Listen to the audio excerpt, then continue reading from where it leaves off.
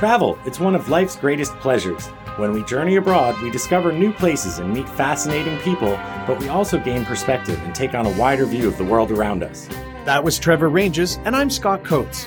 After more than 25 years living and working in Asia, we've developed an amazing network of interesting characters throughout the region. Talk Travel Asia is our way of sharing them with you. Plug in and get connected to hot tips, interesting perspectives, and expert travel advice as we cultivate travel insight through intelligent conversation. As we discussed in episode 147, Most Memorable Hotel Experiences, hotels can make or break a trip. Sometimes they bring you closer to a destination, sometimes they elevate your experience, and sometimes they ruin it. Other times, they're a destination in and of themselves. Scott and I have been very lucky enough to stay in many interesting hotels, good, bad, and ugly over the years. Today, we're going to share some of those experiences with you and note a variety of different styles that you might want to consider when you're visiting different parts of the region. From hostels to homestays, restored colonial mansions to tented camps, ones over water, and everything in between, there's a wide range of options for resting your head while on holiday in Asia. I'm Trevor Ranges, at home, sleeping in my own bed tonight in Phnom Penh, Cambodia. And with me, as always, is my co-host, Scott. Where are you sleeping tonight, Scott? I'm sleeping in my own bed in Bangkok as well, but now, just looking through these show notes, I kind of wish I was sleeping in a cool, funky bed in some cool, funky location. But very happy to be talking about this one. It allows us to kind of relive some of these great places we've been and also hopefully share them with you, and then they might end up on your radar. So Trevor, what's your kind of preferred hotel experience? Gosh, it depends on what you're doing. I was in Bangkok recently and I spent a couple of nights in a hotel while I was there. And that's different because I'm sort of home. So it depends on what I want to do while I'm there. Otherwise, for me, if I'm going to a destination for the first time, I'd like, a convenient location, something safe and something clean. I don't like to plan out all my rooms the whole time. I just want to land, have a place I know that I can get to where it's safe and clean and I can sleep and shower, and then I'll take everything from there. Yeah, I'm with you. It depends where you are. What I like and appreciate after staying at so many hotels, from really basic ones to really high-end ones, is obviously clean. It's good to know someone cares and there's not cobwebs in furniture and in corners. But I just like it to be thoughtfully designed and laid out. And I mean, I stayed in a jungle lodge recently that I'll talk about later, but it was simple, but it was really clean. And you know what? They had mounted on the wall a power bar because lots of people need plugs. That was great. They had a little kettle with some actually decent instant coffee for breakfast. That was nice, right? The little things they had is what you needed and it worked. I don't really need a bathtub. There's once in a while that's nice, but overall, don't just put one in to wow me. Slightly larger shower can be good. Even things that so rarely happen, like 2 towel bars to hang both your towels. Lots of water and hopefully a refill station is one I really like. And a balcony, if again, it's useful and purposeful, that's kind of nice when possible. It's funny. I didn't know this was what was my perfect room. Because again, I'm not, I don't need a bathtub either. But I could use a sunken in the beach by the water's edge jacuzzi, or a little infinity edge. Ooh. I could go for something like that. Yeah. Or even little things again, that sounds nice. When they have sunscreen pumps, somewhere in the resort, on your way to the beach, there'll be a little pump that's got sunblock in it. So in case you forgot, or you just want to top up. It's a good one. I like little things like that. But again, yeah, there's it depends on where you're going in the world, or if you're going to some Indonesian island, you're going to be looking for a different hotel than in Tokyo or Japan or something like that, So clean, safe, good location to start. And then we take it from there. I want to tell you, though, before we go further, about a guy named Tim. And Tim is a really, really generous, smart, nice guy. And Tim gets an episode or a video or something between each of these regular episodes. And the reason he does is he became a patron. And patrons are people that financially sponsor the show from as little as a couple dollars a month upwards. And by doing that, not only do they get a warm, fuzzy feeling, but they get that extra content in between each of the episodes. We've even mailed people postcards. So be like Tim. Click sponsor or donate or whatever the button says on our website, or go to Patreon, search Talk Travel Asia. Become a patron. Help us keep this going. So with that out of the way, Trevor, how are we going to approach these hotels on this episode?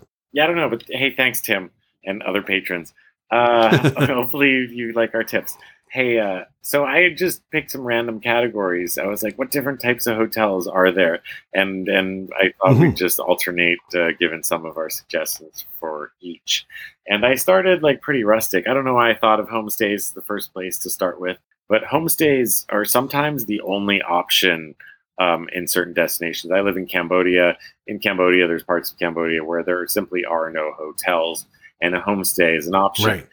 At the same time, I've stayed in a homestay in Bangkok over near Adhere, Samsen, on Samsen Okay, Road, Samsen area. down at the end by the water. Like there's like a floating little homestay place. Have you ever seen that? Oh, neat. It's a cool little restaurant. I kind of know that area, Yeah. but that'd be a really cool area to stay. And the homestay is just you stay in a room with a family, you know. And some of them are a little bit more commercial, and some of them are a little bit more rustic. But like sometimes there's an association at Bante Chmar, which is up in the northwest of Cambodia, and Bante Chmar. Homestays are your only options, but there's an association of them and they've been doing this for like well over a decade. One of them even has air conditioning now, which is quite nice. But it's part of a whole community development tourism project, and they have like dinners outside by the temple, and you can do like a little buffalo cart ride, and each different community member gets to take turns providing the room or doing different activities. So it's kind of a cool way to experience the destination. Yeah, you've mentioned that one a few times. And, you know, one here on my list, like homestay number one to me is too broadly used these days, kind of like boutique was a decade ago with hotels, like what's a guest house and what's a homestay. But I think some of the ones in really rural destinations, and you, I, and our friend Harold, I think it's 5 years ago now, stayed at a place called Bee Treed in central Cambodia, which was really basic but clean, very local.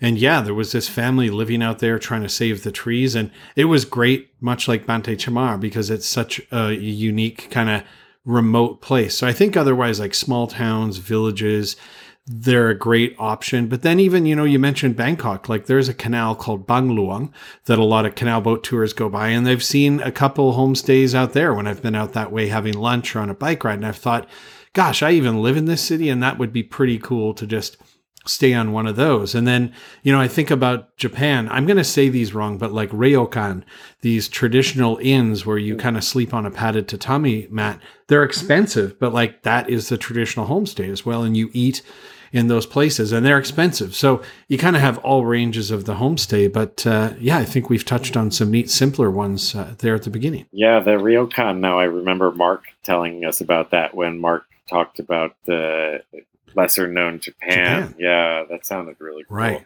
And I guess maybe I was inspired by Cambodia when I was making my list, because the next thing on our list is colonial hotels.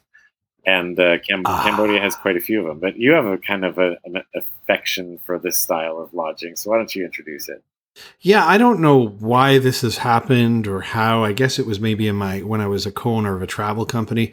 Southeast Asia, particularly, as our listeners will know, was colonized by the French, particularly, and the British. And in some countries, you know, particularly, you know, Laos, Vietnam, Cambodia, to some extent, Malaysia and Myanmar, the French and the British left behind these hotels. And then other places have built brand new, but have built in a colonial style. So places like Raffles Le Royal in Phnom Penh, or the Raffles in Siem Reap, or the Oriental in Bangkok, or the Park Hyatt in Ho Chi Minh City, the Majestic Hotel. I mean, if you've got some dollars to drop, man, to have a few nights in like a European design style hotel, but you're in Asia, I mean, that to me is just really neat. And particularly if you read a book or look at some photos from that era, you know, even the pavilion in Phnom Penh, it's a colonial house that Alexi, who's been on the show before,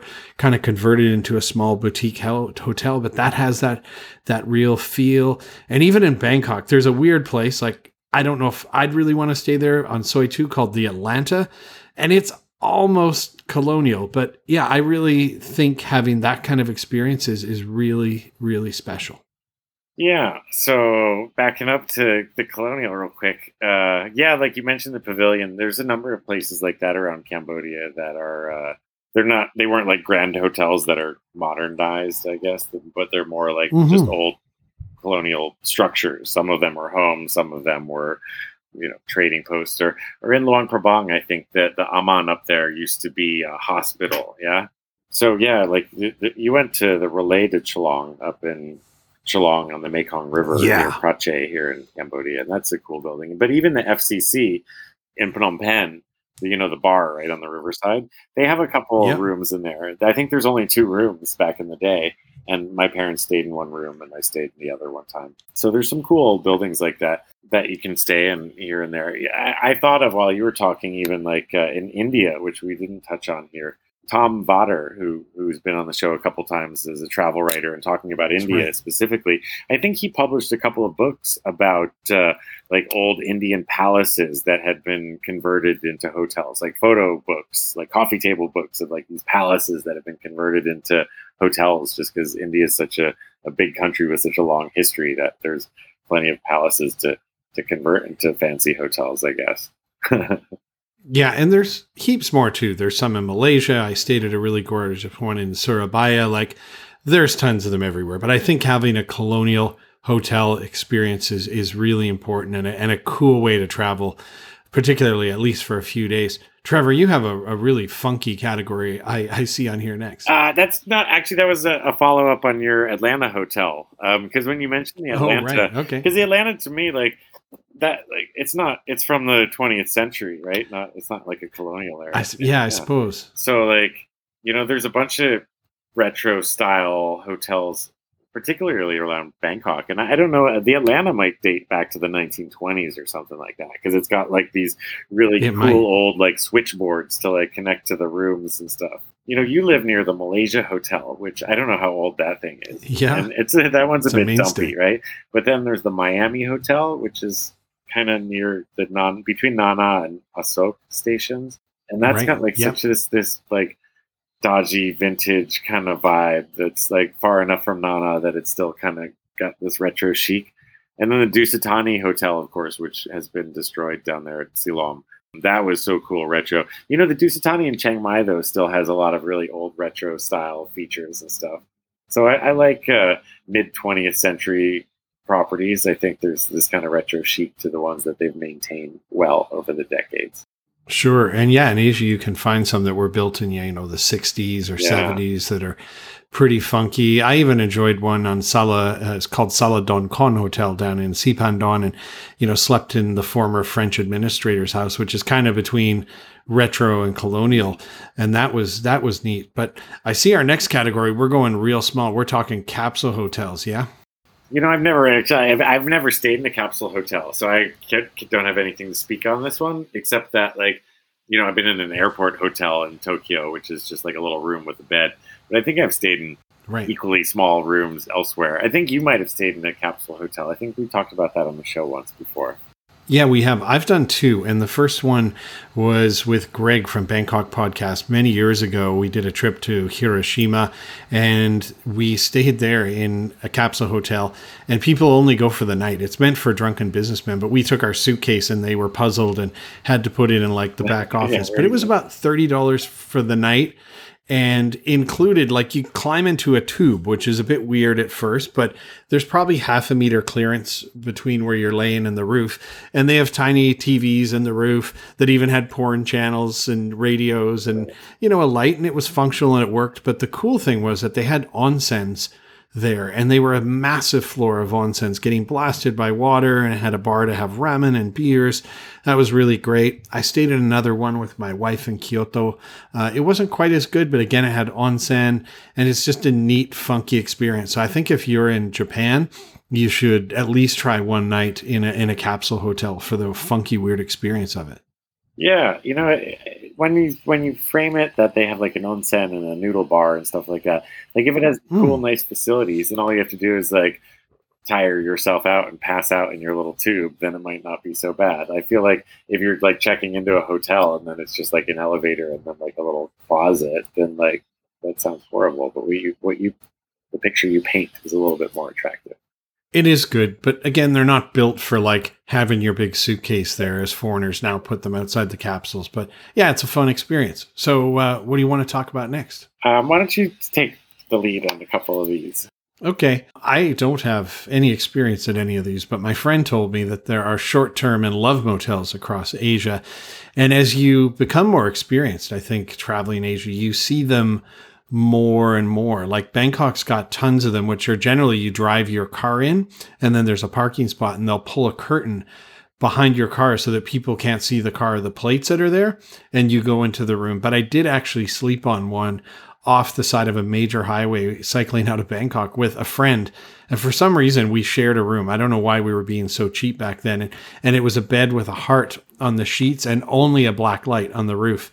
And yeah, they're cheap, they're inexpensive and so forth. But I know when I've walked around, particularly places in Japan as well, and I know they exist in Korea, that their love hotels are very popular because people live in tiny little apartments, but they also live with families. So if they're going to have a romantic encounter, they can't really do it at home. So they'll maybe get a love hotel. In Bangkok, the Nana Hotel is a fun place to people watch people come in and out. So I think they exist in Asian countries in different forms and capacities, but love hotels are a serious place. I don't know if you'd want to stay like on a trip by yourself or with your spouse or anything. But yeah, what do you have on them? Yeah, it's funny because in my mind, there'd always sort of been just like these two camps. Originally, one, it was like this crazy Japanese sex thing, like the Pirates of the Caribbean theme room or the James Bond theme room. And they have like outfits and everything, cannons, or God knows what, like waterbeds, obviously. And on the other side, it was like after I moved to Thailand and you'd be like, why does this hotel have like curtain parking? And it was just like, like a little quickie, the afternoon delight joint, right? But yeah, like, I don't know. I haven't had the opportunity to stay in one except for that one layover I did in Korea. People who want to hear that story can go to the show notes. I'll put a link to that old episode where it was at our airports and layover story where I stayed. That's with this girl who sat next to me on the plane. She and I shared a love motel layover room for a little while. It's a good story. Yeah, but it wasn't a James Bond room or Pirates of the Caribbean. I think it would be cool. Like, it might be fun to like maybe next time like I'm passing through Tokyo, I'll rent one of those rooms for a night, just to. Instead of a capsule hotel, I guess. I don't know. Do the love motels come with onsens too? We gotta look into that. I don't know, but as you're a single guy, you should definitely try and meet someone and have the full motel experience. I'm married, although that could be a fun way to spice things up in a marriage too, is like have a night at a proper love hotel, maybe get a nicer, cuter one. So, hey, there's something maybe on my list. My wife doesn't listen to this, so it'll be a big surprise for her.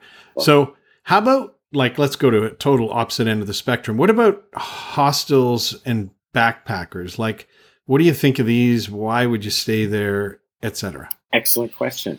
Well, we are recording this episode on October 5th. Tomorrow is my birthday. It's October 6th. Right. And back in the day, I used to book like a AirAsia ticket. Like, they give free tickets out if you booked them in advance. And I would sometimes book AirAsia tickets to like Hanoi. I went one time and I just booked myself a room in a backpacker. And I was like, I'm going to make some new friends for my birthday this year.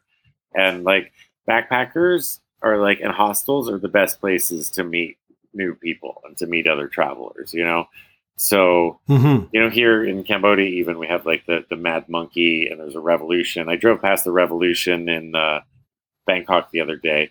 And these people, they're like fun, active, outgoing people you can meet. Yeah, I mean, better if you're younger. It's kind of weird maybe if you're like our age and hanging out in backpacker joints. But I think in general, like, there's different degrees. There's flash pack, there's really dodgy. You can find a cool, good guest house or backpacker in any city, I think, that's worth staying in. Right. I did a lot of them when I was in my 20s traveling, and you want to save as much money where you're sleeping so you can spend it on beer.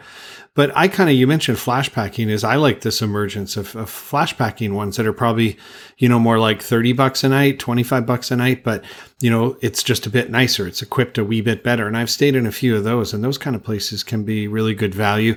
I know that around Baghdad Street in Singapore, there's some pretty nice hostels and backpackers. So I think if you're trying to save a wee bit of money as you go, you could splash out a wee bit. And again, like you said, great place to meet people, right? And find out Yeah. what's going on and get some tips as you go along the way. I have one more tip for that then, because you were saying like with the flashback thing and splurging a little bit. I find that like sometimes, like when I was going back and forth to Siem Reap and before I got my place up there, I used to stay in the Lub D guest house there, right? But like you just Right. you pay for like the nicest room. Like some guest houses have like a suite. Like occasionally I'll find some flash packing place that has like a suite, and their suites are like awesome, and like they're always available for like $30 because like no backpacker is going to splurge on the suite. But then like you That's have a good like point. it's kind of like the capsule hotel where like you have all the benefits of staying in a backpackers because there's like some pool party going on and there's like cheap good food and everything. But then you have like the nicest room in the place, which is still cheaper than like a standard room across the street, you know? You've reminded me of a trip my wife and I did to Kuching, and I found, yeah, what was a bit of a nicer backpacker, but they had one room on like the third floor that was way nicer than every other one, and it was around $30. So you bring up a really good point. It's worth looking for those sometime. I see you have theme resorts next. What does that mean? So the next one, yeah, I don't know. I just wrote down theme resorts. I thought I could come up with more than one or two. But I really think like the main one I was thinking of was the Shiva Som, which is a spa resort. So maybe that would be the kind of thing, is like different spa resorts. Because like the Six Senses, that's kind of like a Mhm. spa oriented resort. But the Shiva Som is like immersive. Like you're locked in there and you're not allowed to drink coffee. And they have cool like flotation meditation stuff. It's like where movie stars go to like detox after like some serious method acting, I guess. But there's some cool spa resorts, right? Like Six Senses or Sonevakiri. Have you been to some cool like spa oriented or other like kind of theme resorts like that? I've been to some spa ones, but along that line, like you've mentioned surf camps, you go to some places like Bali or Sri Lanka, and there's like ones that are geared around the particular sport, like surfing, or there's, jungle or wildlife type lodges, or there's mountain biking lodges in places. So I kind of like those, where you're staying and they're actually suited to that particular thing you're doing. I encountered a really cool one in Bangkok, just off Churung Krung Road and Silom, called Prince Theater Heritage Stay. And it's an old movie theater. And you walk in and you can see where the big movie screen was.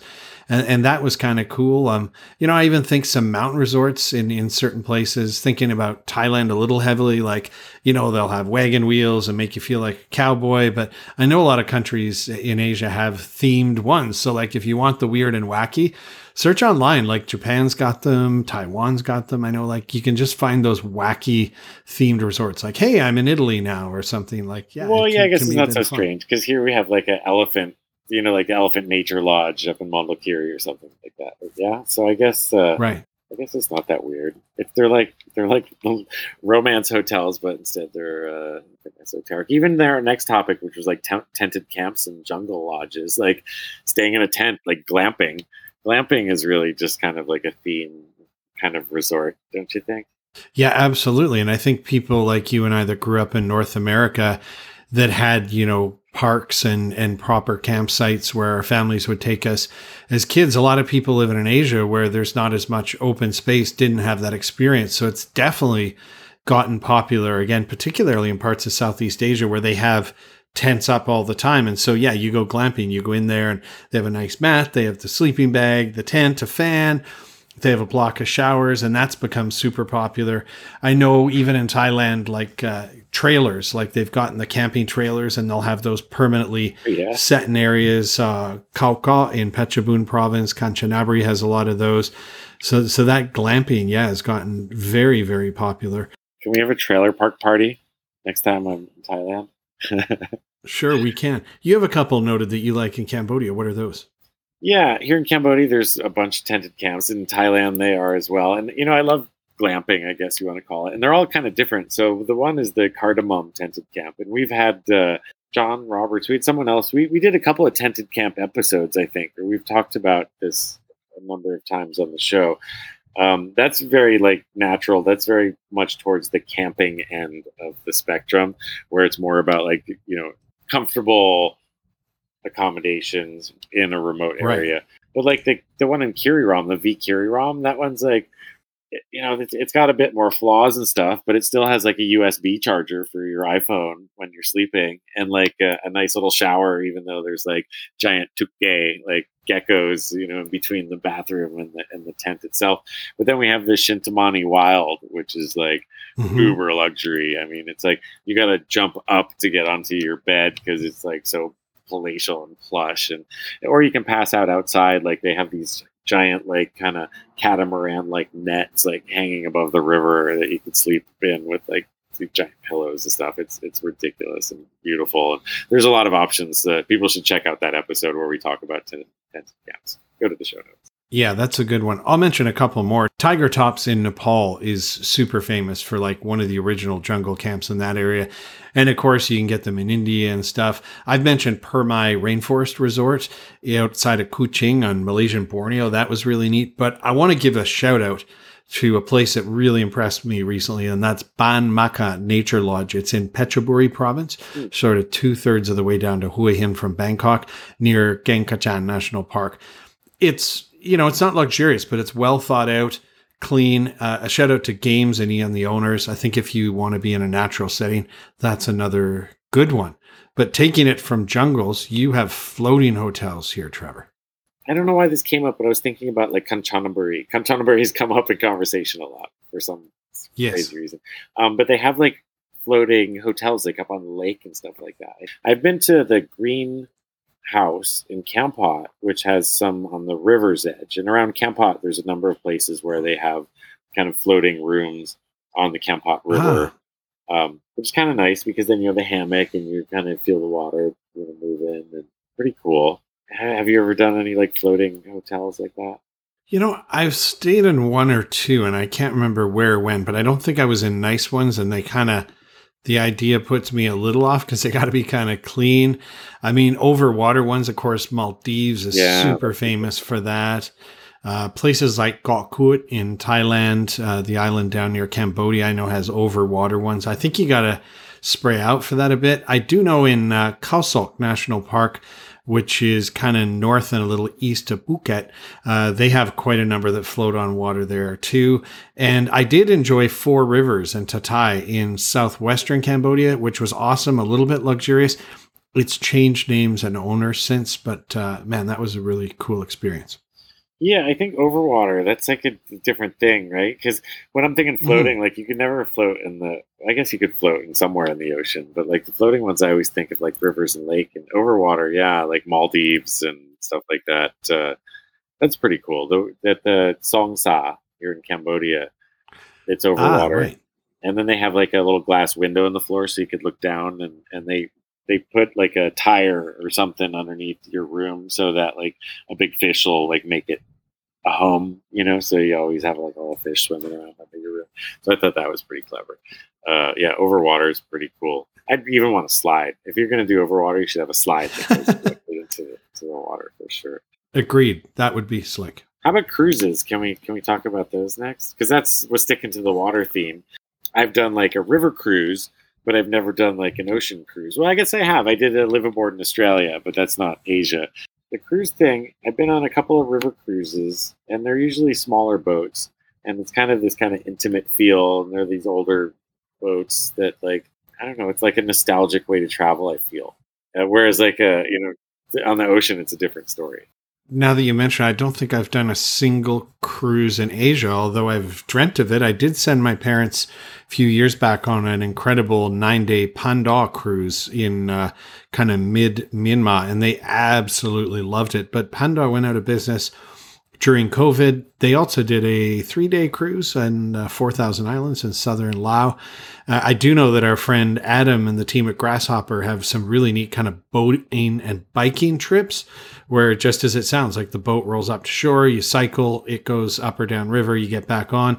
They have some neat ones in Cambodia, and I know in India, up on a river there too, that look quite intriguing. So that would be a pretty neat way to travel and sleep. Have you ever done Halong Bay? Ah, you're right. I have slept on a junk in Halong Bay Knew it. 2 different times. Okay. Yeah, just because my former neighbor up in Siem Reap, he recently went up to Halong Bay with his girlfriend, and they got some really good deal on a private boat that cruised him around for a few days just because there's no tourists up there right now, and he said it was amazing. So I'm like, I've done that. My parents have done that. I'm like, I'm sure you've done that. Yeah, that just even from Ho Chi Minh City to Phnom Penh, that took like 4 days. I don't know, maybe it was that was a long cruise, but like if you have a good book and you go with a good outfit that has pretty cool little side trips that they can put you on little smaller boats to take you down little side canals to little villages and stuff. I think some of the river cruises around the region are cool. As for like ocean cruises, again, I don't know. Indonesia would be the best place to do like a live aboard kind of dive fishing boat, or the Maldives. My friends went on last year, that dive surf boat trip, like that kind of thing would be awesome. Yeah, there's a lot of them that go through Asia, like you've mentioned, covering from, say, Philippines downwards. I know my parents also raved about stops in Kerala in southwestern India, and they go into a lot of canals there and whatnot. So cruising's really popular on some of those canals, particularly in Kerala, India.